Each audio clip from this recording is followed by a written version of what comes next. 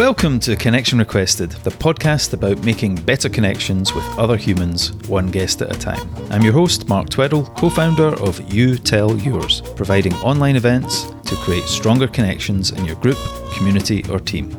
I started this podcast because I rarely know the people who request to connect with me on LinkedIn. But whether it's Facebook friends, LinkedIn connections, or followers as they're called everywhere else on Instagram, TikTok, Twitter, whatever, social media doesn't easily provide the kind of meaningful connections that I seek in my life. This is episode 16, and it's the beginning of December 2021. This part of the year, the trifecta of stress events, is all about connecting with family, both conventional and chosen, and of course our friends. So I think this is a good time to end this first season of the podcast while we focus on those connections that we've already made. This year, I've met a lot of wonderful people, and I've learned a lot about podcasting as well as connecting. For season 2, I think I'll change things a little when I come back in January. I say January just so that I can hold myself accountable. Next season, maybe I'll do some longer episodes with interviews, maybe even a few stories of my own. If there's something that you'd like to hear, do let me know. But first, let's hear this week's guest. I've known Lee Allison for a while, and this episode was recorded the day after we had Thanksgiving together, where I beat everyone at Scrabble. Yes, this lowly engineer beat his professional writer wife at Scrabble. And Lee is my witness. Let's get started. 2 minutes to tell the story of your name with no preparation. No one else can tell that story better than you. You are the subject matter expert, after all. I'm not positive of the origins. If I recall my mother saying that her father liked the name, maybe it had something to do with the name Leanne or Lee. And actually, my family calls me Leanne. And when I was born, my mother tells me her intention was that would be my full first name, Leanne. But she spelled it because I come from a family of simple folk, phonetically L-E-E-A-N. And so when my birth certificate was typed up, it was Lee, middle name Anne. Allison, my mom was like, that's not what I meant. And I was like, why didn't you give it a cool French spelling or something? But no. Simple Midwest people, we don't do fancy. My family called me Leanne forever. And it wasn't a bad name to grow up with. There's not a whole lot derogatory you can make out of it. I got Leanne Pian, I got stuff like that. Really not a whole lot you can do with it. My older brother used to call me Leander, which was an old Roman name. I don't even know where it came from. It was good. When I left home an awfully early age, I kept it. It was Leanne Allison, which, by the way, is 3 first names. Throws people off all the time. If I had a nickel for every time I was called Allison, I would be wealthy and retired somewhere right now. But when I went into the military, I ultimately was running out of money for college. I was by myself. I was very young and I'd grown up a military brat. I decided to go in the military and then it became Lee, middle initial A, Allison, and I became someone else. I became a new persona and somebody completely different, but still Leanne to my family. Thanks, Lee. I wonder if in this digital age, there will be fewer stories of birth certificate or registration errors in people's name stories. My family name Tweddle was Tweeddale only a few generations ago, and then probably my ancestor couldn't write, and the registrar couldn't hear the mumbled last name. Or of course maybe they had an accent. Anyhow, you're getting to know Lee, the lady of many first names. Let's hear Lee's 2-minute story, starting with the words, "My first job." My first job, as with many things in my life, came about because I was ticked off at something. I didn't come from a rich family, but my parents, we did okay. They came from pretty poor backgrounds, but they worked their way up. We didn't really want for things as kids, but we also weren't overindulged generally. However, when my sister, who was several years older than me, which I like to remind her, was younger, my parents got her a horse. She loved horses. My parents got her a horse, but she had to pay ultimately for the board and the upkeep. So it was sort of a trade-off. When I hit the same age, they asked me if I wanted a horse or a car. And at that point, as much as I love horses, I was all about school, kids, boys, car. I wanted a car. So I got my feathers used, blow up on impact Pinto. Thanks, Mom, Dad. I got a car. So I could drive back and forth from school. It was great. And at a certain point, I guess I made one too many phone calls to my mother asking for gas money. And she was like, listen, you're responsible for gas. So it was a little like, we'll get you a horse, but you have to pay for all the stuff. You got a car, you pay for gas. And I think she really expected me to stop driving or do something else. She worked, so I was on the phone with her when she's telling me this, and I was pretty ticked off that by the time she got home from work, I had a job.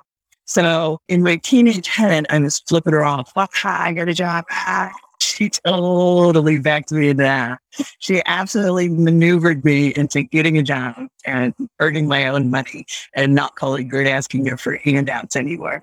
So I think my first job as a cashier in a grocery store came about because I was pissed off at my mother, but she roped me into it.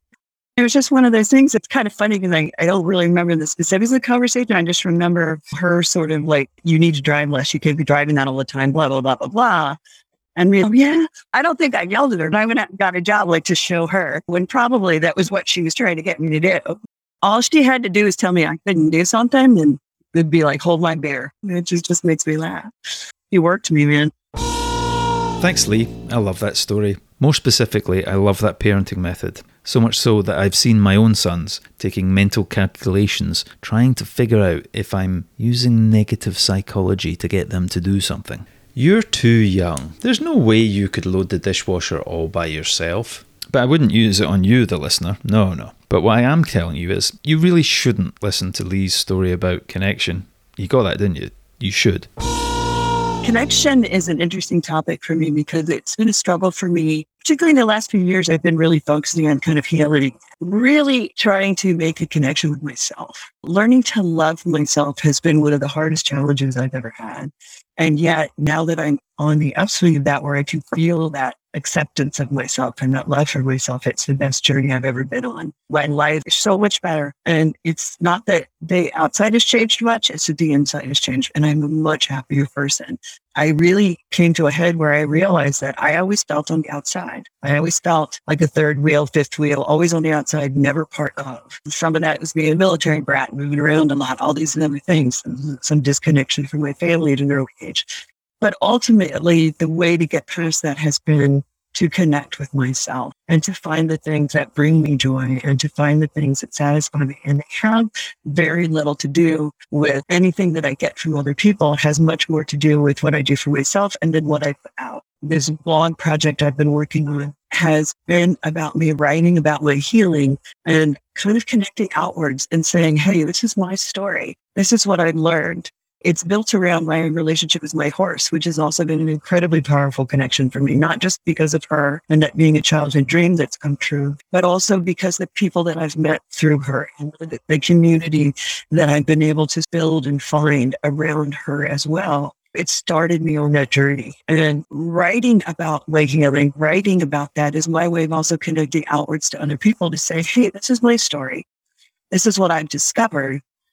I like the way that Lynn puts it as it's like a service to other people to say, this is something that I've discovered. This is what it meant to me. This is how I see it. Maybe this helps you too. I know from prior storytelling events, it was amazing to me to find that I was telling something that was, an event in my growing up life that was so deeply personal to me. And yet I can't tell you how many people came up and say, in my family too, in my family too, in my family too. And since then, I've shared a little bit with people who've been like, oh yeah, we never talked about it as a kid, but in my family.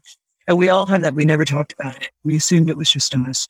We were weird. We were the outliers. But in reality, we all have this common experience. We all have these common struggles. None of us are outliers. But I still think that you really have to know yourself and have a connection with yourself so that you can feel like you're always at home, even if it's just you. Thanks, Lee. What a wonderful story to end this season with. We need to share our stories so that we can discover that, as Lee said, we all have this common experience. We all have these common struggles. Our stories are the mechanism, the tool for us to connect with others so that we can be seen, feel heard, and be the unique individuals that we are. So now you know, Lee is awesome. You can connect with her on LinkedIn via the link in the show notes, and you should also check out her blog at thegreyhorsediaries.com. And you can contact me on LinkedIn or send me an email to mark@connectionrequested.com. If you like this podcast, please share it and review it on your favourite podcast player. But most of all, keep on having fun, making the best of connections.